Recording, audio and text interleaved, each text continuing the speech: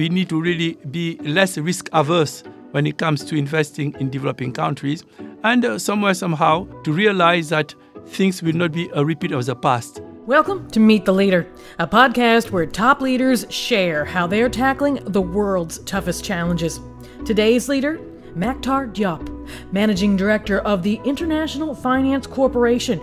He'll talk about the economy in 2023, innovative financing to tackle the food crisis, and what he hopes moves forward at this year's annual meeting in Davos, Switzerland. Subscribe to Meet the Leader on Apple, Spotify, and wherever you get your favorite podcasts. And please take a moment to rate and review us. I'm Linda Lacina from the World Economic Forum, and this is Meet the Leader. We are entering an era where you will have important choices that society will have to make to be able to keep things sustainable, to address the issue of inclusion, at the end of the day, political question and a question that require a consensus. The annual meeting is nearly here.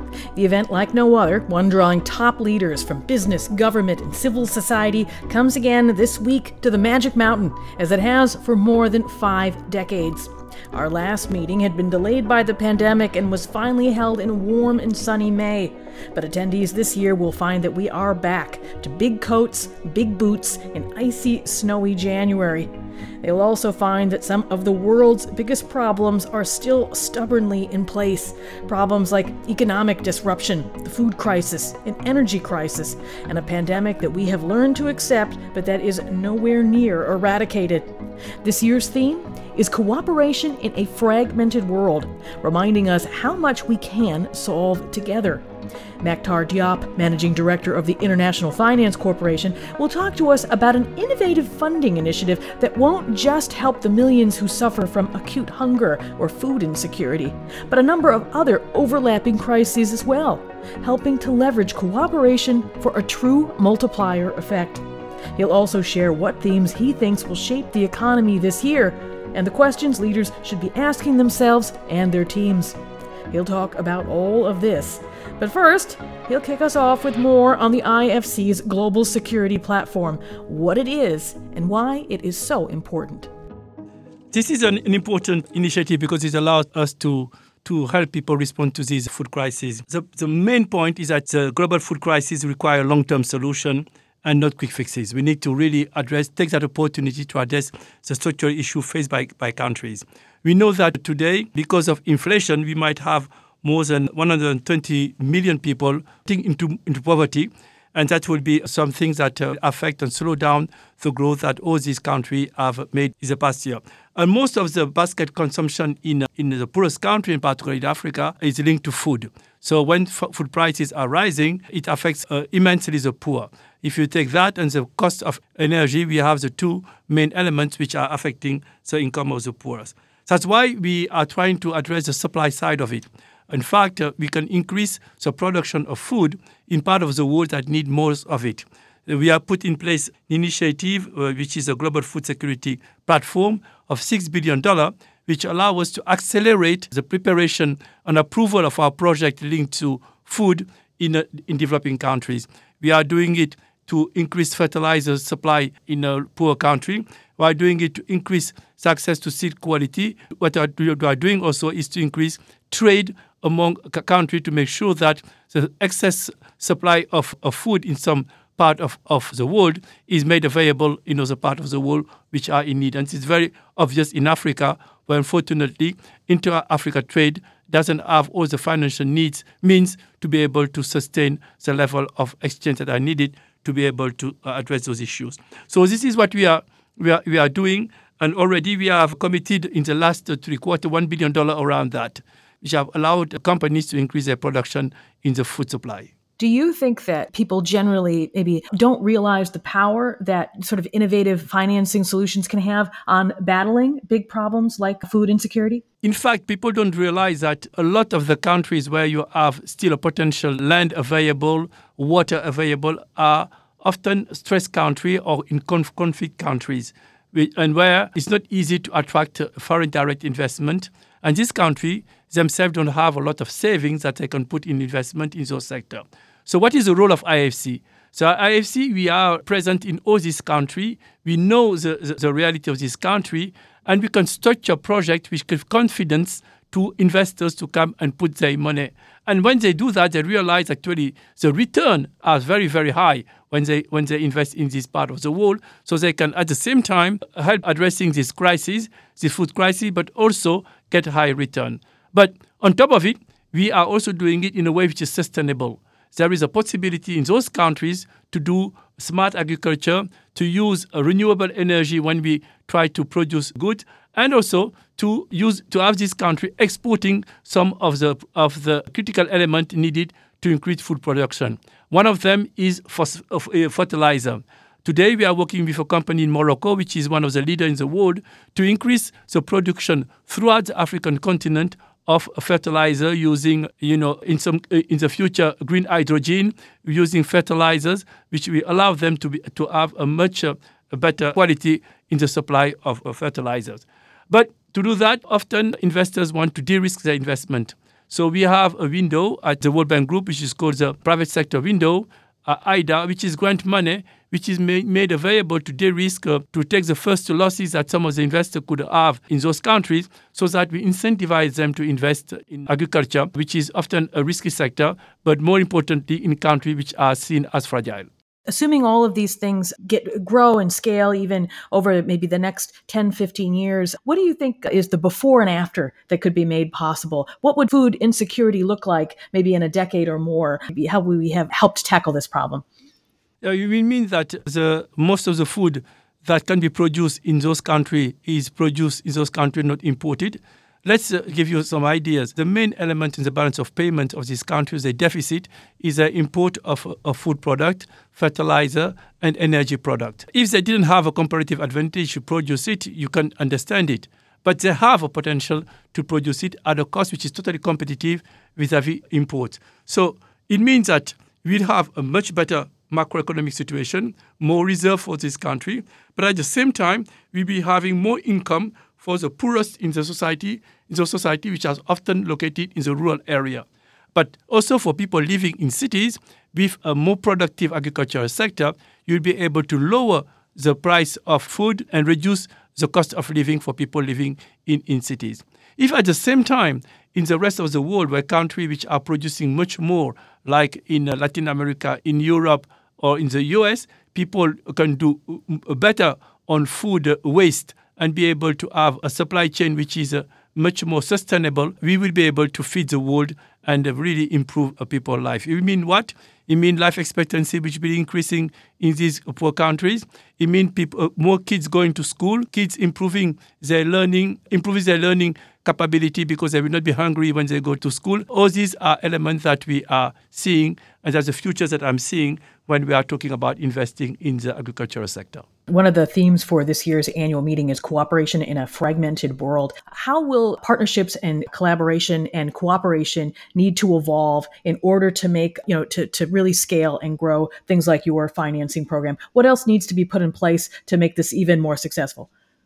Absolutely. I think that you touched a very important point. And let me talk about what happened in the climate change space.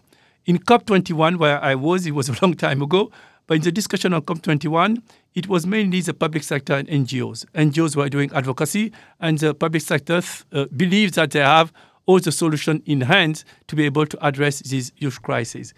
Fast forward, COP26, we have a different picture in Glasgow. People start realizing that the level of investment and the magnitude of the challenge is such that we need to mobilize resources from the capital market for the private investors. But to do that, we realize also that they cannot do it on their own because, as I said, you need to de-risk investment. We need to attract them in places where we still have a possibility of investing in agriculture or in other sectors. That's why foundations, which are becoming an increasing part of the ecosystem, have realized also that the grants that they are providing to countries are not really having the impact that they could have if they were teaming up with institutions like ours, like the capital market, like finances, and de-risk their investment. So the trend that we are seeing now is to have foundation, to have development finance institution, to have a private sector working together, and each of them trying to use what they are bringing at the table to increase overall impact. And for us, it means having more grant money to be able to de-risk investments that we will bring in all these sectors that are needed, being renewable energy, being of new technology like green hydrogen, being increasing the food supply, being increasing the industrialization of some part of the world. The point that I'm making here is that the supply chain has been very disrupted during the last 2-3 years. We need also to have a geographical distribution of the supply chain. And for lower income countries, this is an opportunity to be more integrated in the world market and the world supply chain. When it comes to the global economy in 2023, what do you think, in your position, what do you think people aren't talking about nearly enough that they should be? We need to reinforce the conversation on trade.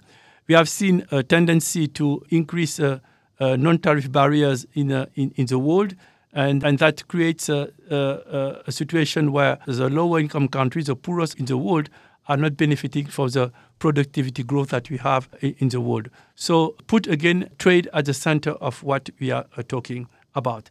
Secondly, we need to take that opportunity to make some structural changes in some of these economies, which has the potential of being a much bigger part of the world economy and reduce really poverty. For instance, if you talk about Africa, for ages, people have been talking about Africa potential in terms of agricultural production. They have water, they have arable land.